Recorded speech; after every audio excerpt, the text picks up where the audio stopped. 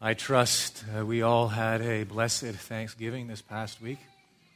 We certainly do have a lot to be thankful for. And I trust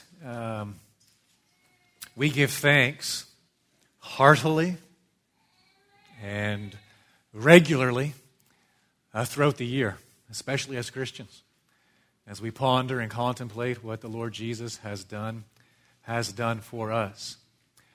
I think it is worth, I know it is worth mentioning that Thanksgiving is a serious subject in and of itself. It's serious for a number of reasons. Let me just give you a couple. The first is this: a lack of thanksgiving is actually sin. I don't know if you've ever thought of it like that, but there it is in black and white. However unpleasant, however painful that might be, but let's call a spade a spade. A lack of thanksgiving is sin. Tom Schreiner penned the following. Very simply put, sin is fundamentally a refusal to give thanks to God. That's all it is. Sin is fundamentally, at its very essence, a refusal to give thanks to God. And I suppose if we trace our history and go all the way back to our forefathers, Adam and Eve, that is precisely what we find in the Garden of Eden, isn't it? We find a man, we find a woman who had everything. A man, a woman whom God had wonderfully, bountifully blessed. But it was not enough.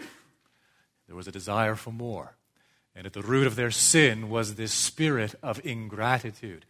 And if we look at our sins, our long catalog of sins, we will find at the root, in every case, a lack of thanksgiving. Second reason why Thanksgiving is an important subject is this. I know this is a little depressing off the bat, but bear with me. There is good news. Not only is a lack of thanksgiving sin, but a lack of thanksgiving is idolatry.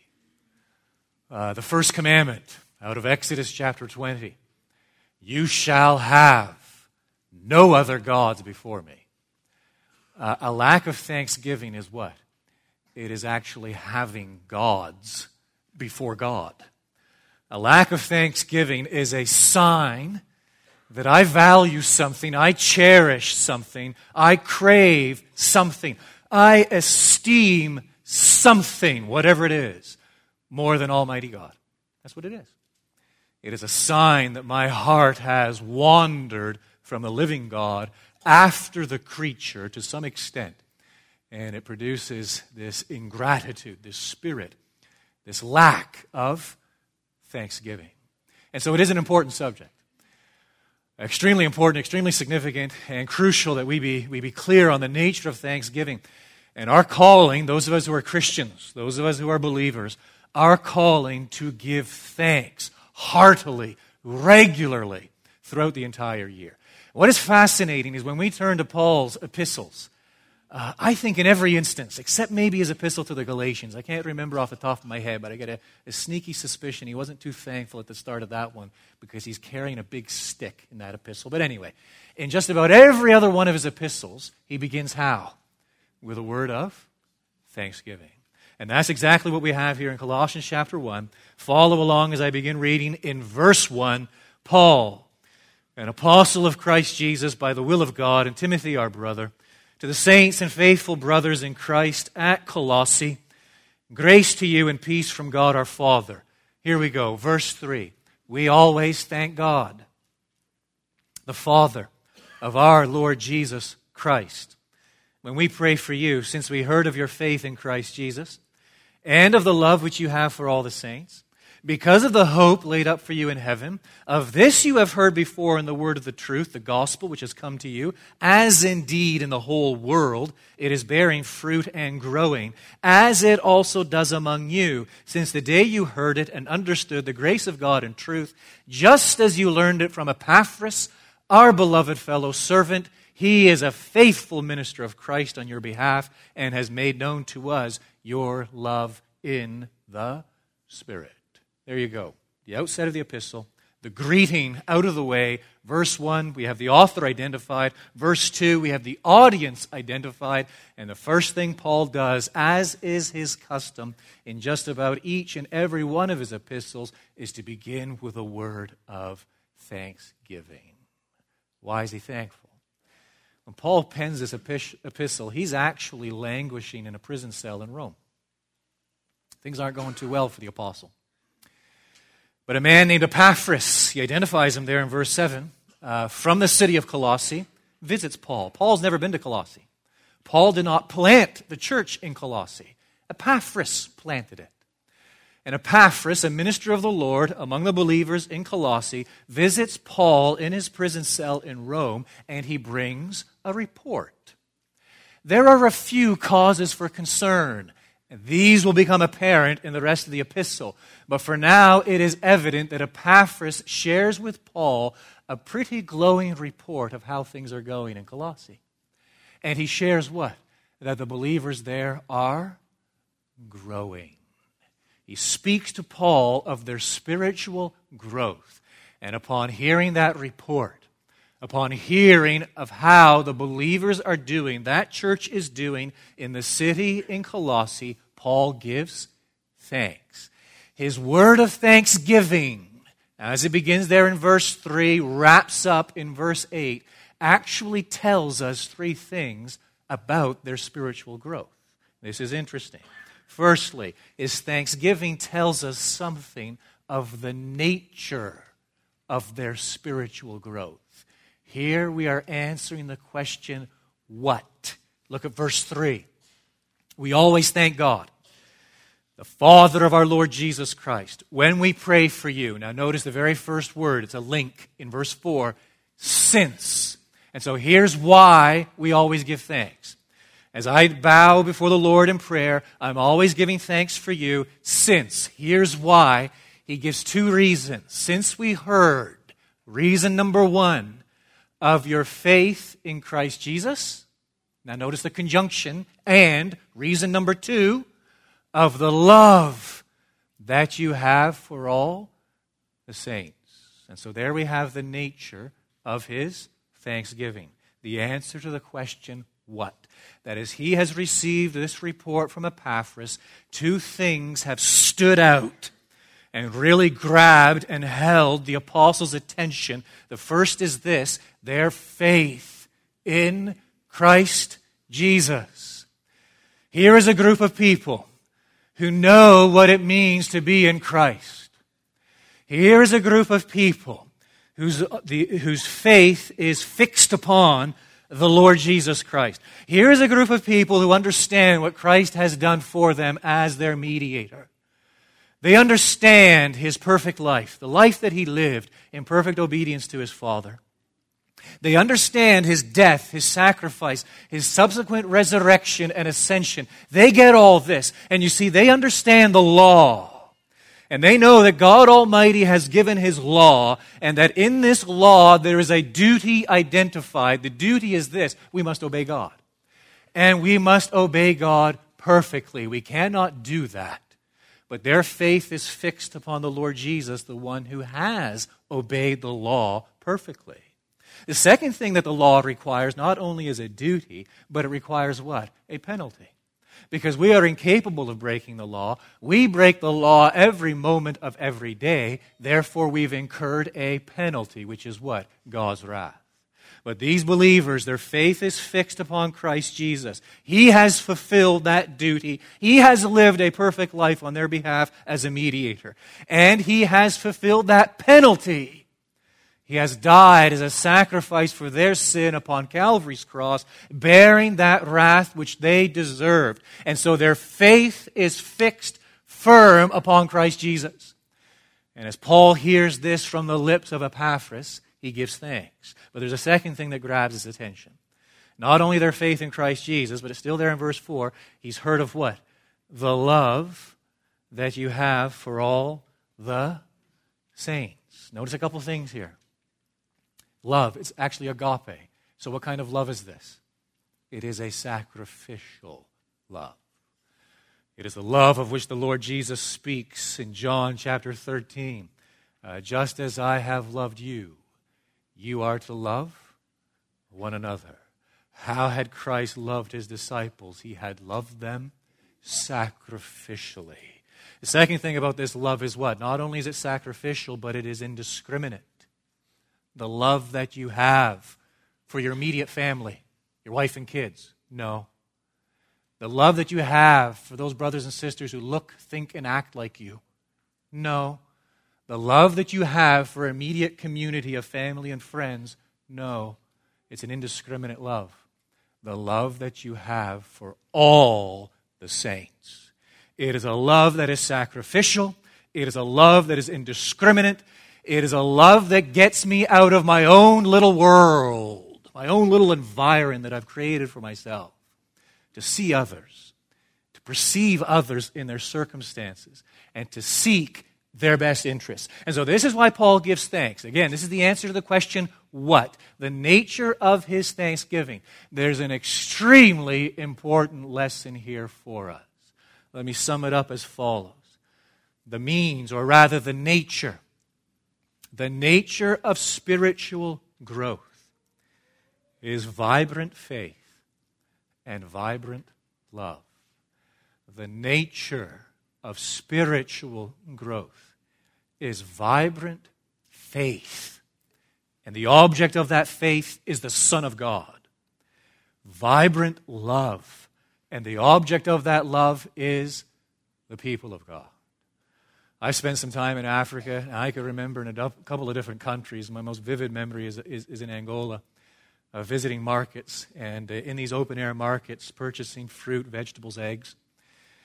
You know, when you purchase fruit in an open market, you have a pretty good idea of what you're getting. You pick up a banana. You take a look at that banana. You feel that banana. You know whether or not it's ripe, overripe, or rotting, right? Same is true of vegetables. You pick up a carrot or a potato, you take a good look at it, its coloring, you squeeze it, just feel it. You know, is this a good potato, healthy potato, or is this potato on its way out? Eggs, completely different ballgame, isn't it? I can look at an egg all day, and I can't tell whether or not it's a good egg, a fresh egg. But I remember this particular market in Angola where we used to shop occasionally, that at the stands where they sold eggs, they would have this little tin of water, maybe 6 inches high, filled with water, and you were permitted to place gently each egg you were going to purchase in that water. If the egg sinks to the bottom and stays there, you know you've got a fresh egg. It's good. If the egg goes to the bottom, maybe hovers maybe an inch just above the bottom and bobs up and down, you know you've got an egg that's maybe 5 or 6 days old. If that egg floats near the top, it's time to say, no thank you, have a nice day, you can keep your eggs. It's rotten. There is a sign, there is a way to discern whether or not the egg is good or not. Friends, when it comes to Christianity, it is possible to determine whether there is health or whether there is sickness, whether there is growth or whether there is stagnation. The growth, the mark, the sign of spiritual growth is what? It is vibrant faith. And it is vibrant love. We need to say it and we need to state it clearly because we suffer from this and we struggle with it greatly. The sign of spiritual growth is not intellectual knowledge. I need to repeat that. The sign of spiritual growth is not intellectual knowledge. I am all for intellectual knowledge. And I firmly believe that growth is impossible without knowledge, intellectual knowledge. But I also affirm it is possible to possess that knowledge without growing. Because true knowledge, full knowledge, yes, by the Spirit of God, expounding the Word of God, enters through the mind of man, but it grips the heart, influencing all of life. And so spiritual growth, we dare not equate it with intellectual knowledge alone. And we dare not confuse spiritual growth with exceptional experiences, glamorous gifts, or marvelous ministries. The sign, the nature of spiritual growth is what? It is vibrant faith fixed upon the Son of God. And it is vibrant love fixed upon the people of God. That's the answer to the question, what? The nature of their growth. Look secondly at the means of their growth. And so here we're concerned with answering the question, how? It brings us into the realm of verse 5. Notice the first couple of words, because of. So there's a link here. It's an awkward sentence. A little bit of a run-on sentence here on the part of the Apostle Paul. And so he's giving thanks in verse 3. He identifies to whom he's giving thanks, God the Father of our Lord Jesus Christ, whenever he prays for them. He now gives the two reasons why. It is because we have heard of your faith in Christ Jesus, and we have heard of the love that you have for all the saints. Now he is explaining the means by which that faith has come to them. The means, that is instrumentality, the means by which that love has come to them. He is now concerned with explaining what? How their faith grows and increases and abounds. And conversely, how their love grows and increases and abounds. And so here he is speaking in terms of instrumentality. Here's how this faith and love came to you, and here is how it is growing in you. Because of, here it is, the hope. There's the means. The answer to the question, how? How did faith come to them? Through hope. How did love come to them? Through hope. How does faith grow and increase in them? Through hope. How does love increase and grow and abound in them? Through hope. And now he says two things, still in the 5th verse, to gives two details concerning this hope. Look at verse 5. Because of the hope, here's detail number 1. Laid up for you in heaven. Why in heaven? Because that's where our hope of glory resides, the Lord Jesus Christ. That's where the fulfillment of every promise Christ has ever made to us resides. We are already positionally seated with Christ in the heavenly places, where God Almighty has blessed us with every spiritual blessing in Christ Jesus. But we only enjoy what right now? The foretaste. We only have a taste of these blessings and promises now. We are awaiting this fulfillment, this day yet future. It is a hope laid up for us in heaven. Notice the second detail, middle of verse 5, he gives concerning this hope. Of this, he's referring to the hope that is laid up for you in heaven. Of this you have heard audibly before, where? In the word of truth, the gospel which has come to you. And so the hope concerns something future. The fulfillment of all the promises and privileges and blessings in Christ. How did this hope come to them? It came to them through the preaching, the teaching, the proclamation of the word of the truth, the gospel. Here is the lesson for us. You can probably guess exactly what I'm going to say. The means of spiritual growth is hope, which comes through the word of truth. The means of spiritual growth is hope, which comes always and only through the word of truth. Our hope is fixed on the future. Our hope is the present expectation that we will experience someday, we don't know when, but someday we will experience everything God has ever promised to His children. And so it is a present reality. It is a present expectation that what God has promised us, the day is coming when we will enter into it fully and finally. Now, here's an obvious question. Well, how does that hope, those promises which come through the preaching of the word of truth, the gospel, how does that hope actually cultivate and encourage and nurture faith? Well, my faith is flighty, friends. I don't know what yours is like. As I look around at circumstances, I feel overwhelmed at times. I look at this world, I look at this country, and I want to throw my hands up in the air and just say, good grief.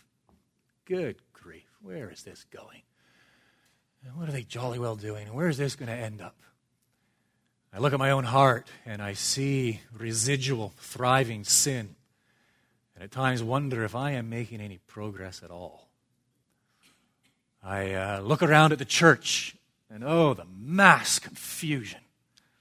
Absolute confusion just seems to be reigning supreme among God's so-called people in our day. And as I look at my circumstances, what happens to my faith? It begins to weaken. It begins to weaken. But hope comes along, and it adds fuel to my faith. Why? Because I'm living in the present with my eyes fixed where? In the future. And I know a day is coming. I know Jesus Christ is going to return. I know there is going to be full and final deliverance from sin and full and final enjoyment of God.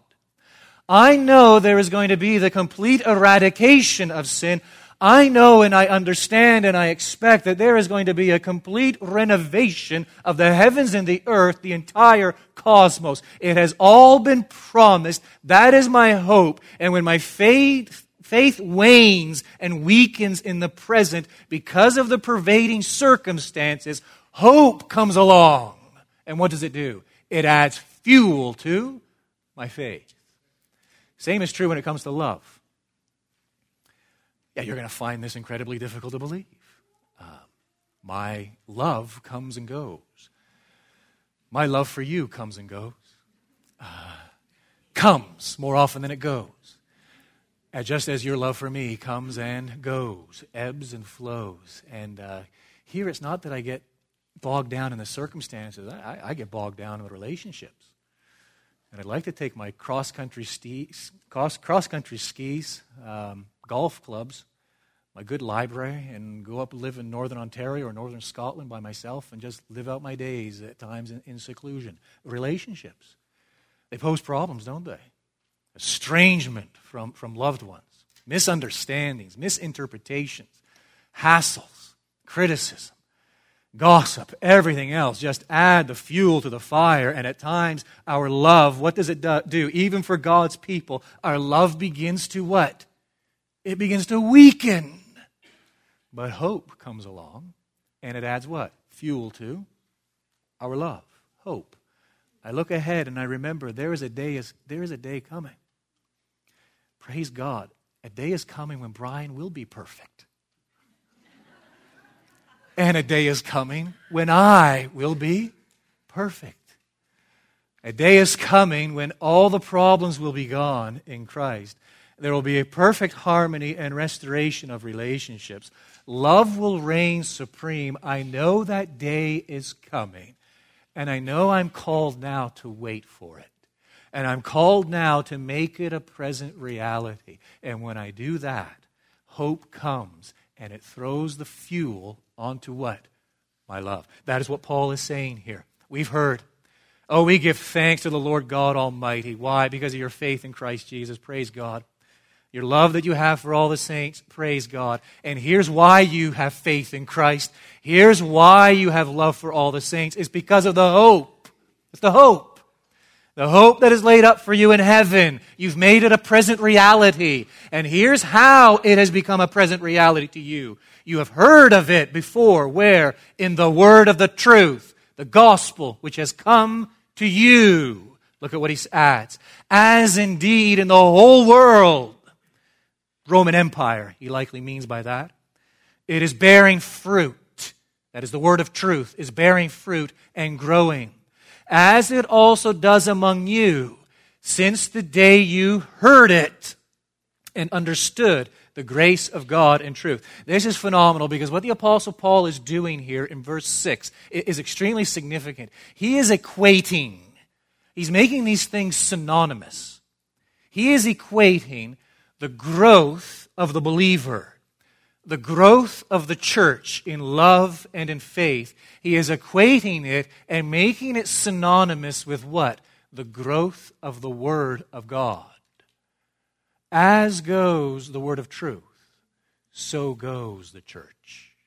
That's his point. You read through, you give just a casual reading to the book of Acts, beginning to end. And you'll note almost 40 references to how the church was abounding and growing. You know, in over 80% of those references, Luke ties the growth of the church to the preaching and proclamation of the Word of God. As a matter of fact, he states the following in Acts chapter 12, verse 24, "But the Word of God increased and multiplied." What does that mean?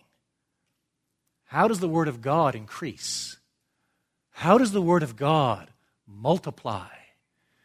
It is as the people of God grow, as the people of God bear fruit.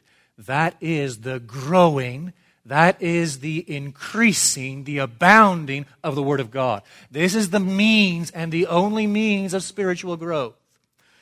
It is hope, which comes through the word of truth. But notice, before we move on, Paul does not end here. He adds another comment beginning in verse 7. And it may appear to us to be a throwaway comment. Let's just skip over it and get on to verse 9. But no, it's extremely significant. He reminds the Colossians of something here in verse 7. Just as you learned it. So just as you learned it, that is the gospel. Just as you learned it, you heard it, that is the word of truth. From whom? He mentions names. From Epaphras. Now notice what he says about Epaphras. He makes two comments. Number 1, verse 7. Our beloved fellow servant. That's comment number 1. These are not throwaway comments. And then he adds what? Second comment. He is a faithful minister of Christ on your behalf and has made known to us your love in the Spirit. What is Paul doing here, and why does he do it at this juncture? Follow his thought flow, his logic. He's giving thanks. He's giving thanks, why? For their spiritual growth. He's identified exactly what he means by their spiritual growth, their faith in Christ Jesus, and their love for all the saints. He explains the means of their spiritual growth, the how, the instrumentality. It is through hope. Yes, a hope that is laid up for us in heaven, but it is a hope that comes and is declared, and the Spirit of God confirms in us through the preaching, the proclamation of the word of truth. This word of truth, it is abounding, it is increasing throughout the Roman Empire, as it has abounded and increased in you, just as you learned it from Epaphras. What's his point? The Apostle Paul is putting his what? Stamp of approval upon the ministry of Epaphras. Why? Because problems are brewing in the church at Colossae. Some are beginning to come up with novelties, novel teaching. Teaching which departs from the teaching of Epaphras. And so Paul is doing what? He is sanctioning Epaphras' teaching.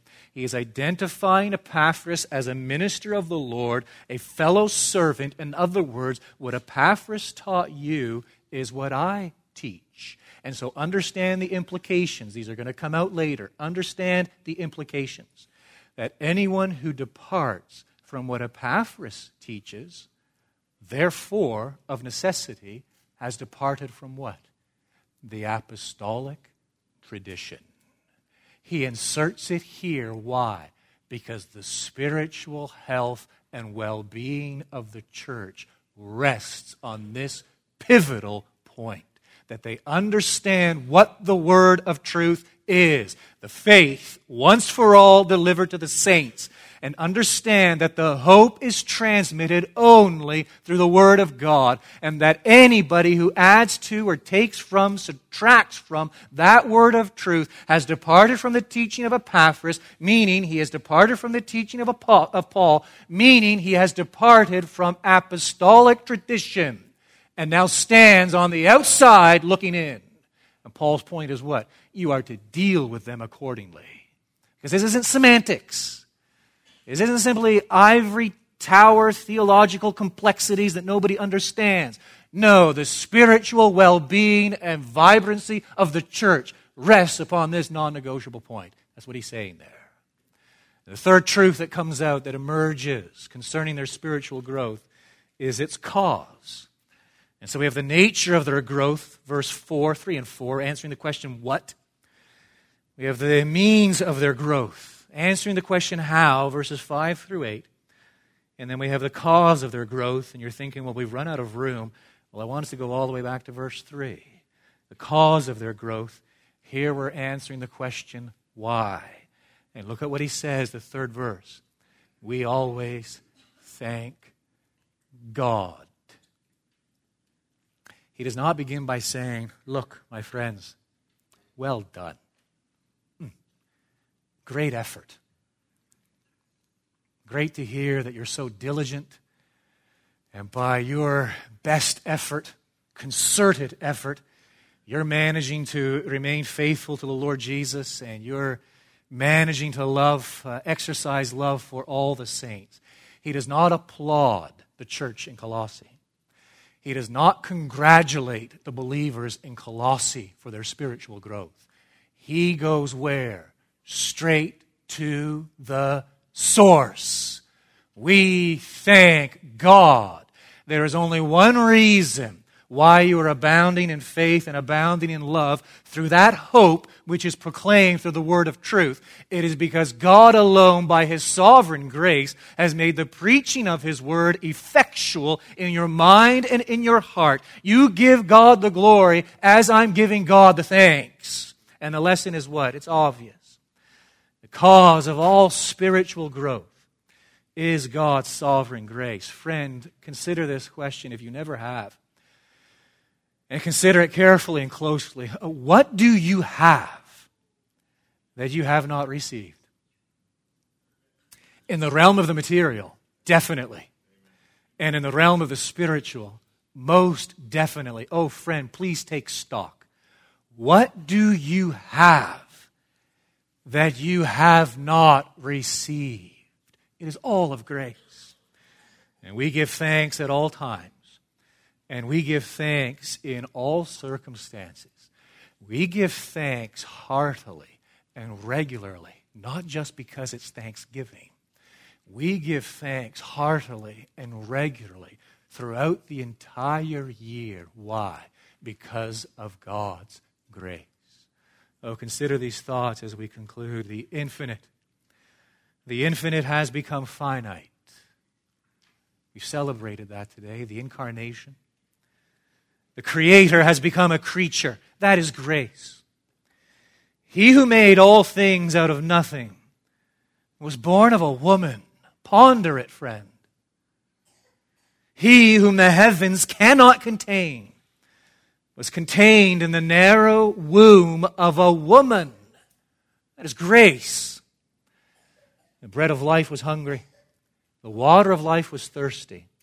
The greatest rest was weary. The greatest joy was sorrowful. That is grace.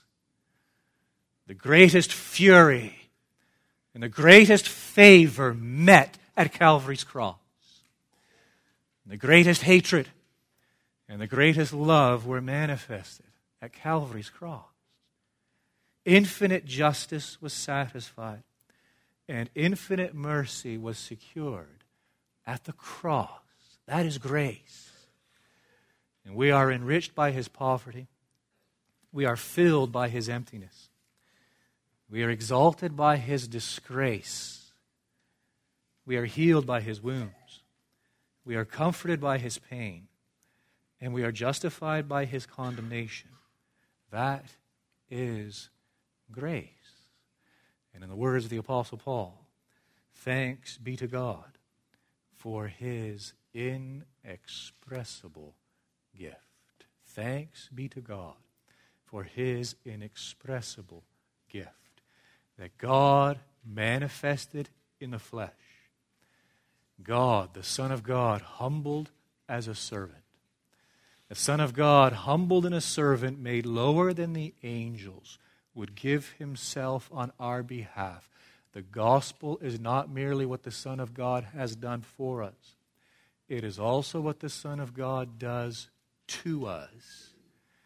And that God would be so merciful that by His Holy Spirit He would make this hope alive through the preaching of the word of truth, thereby producing, creating, and cultivating in us faith in Christ Jesus and love for all the saints.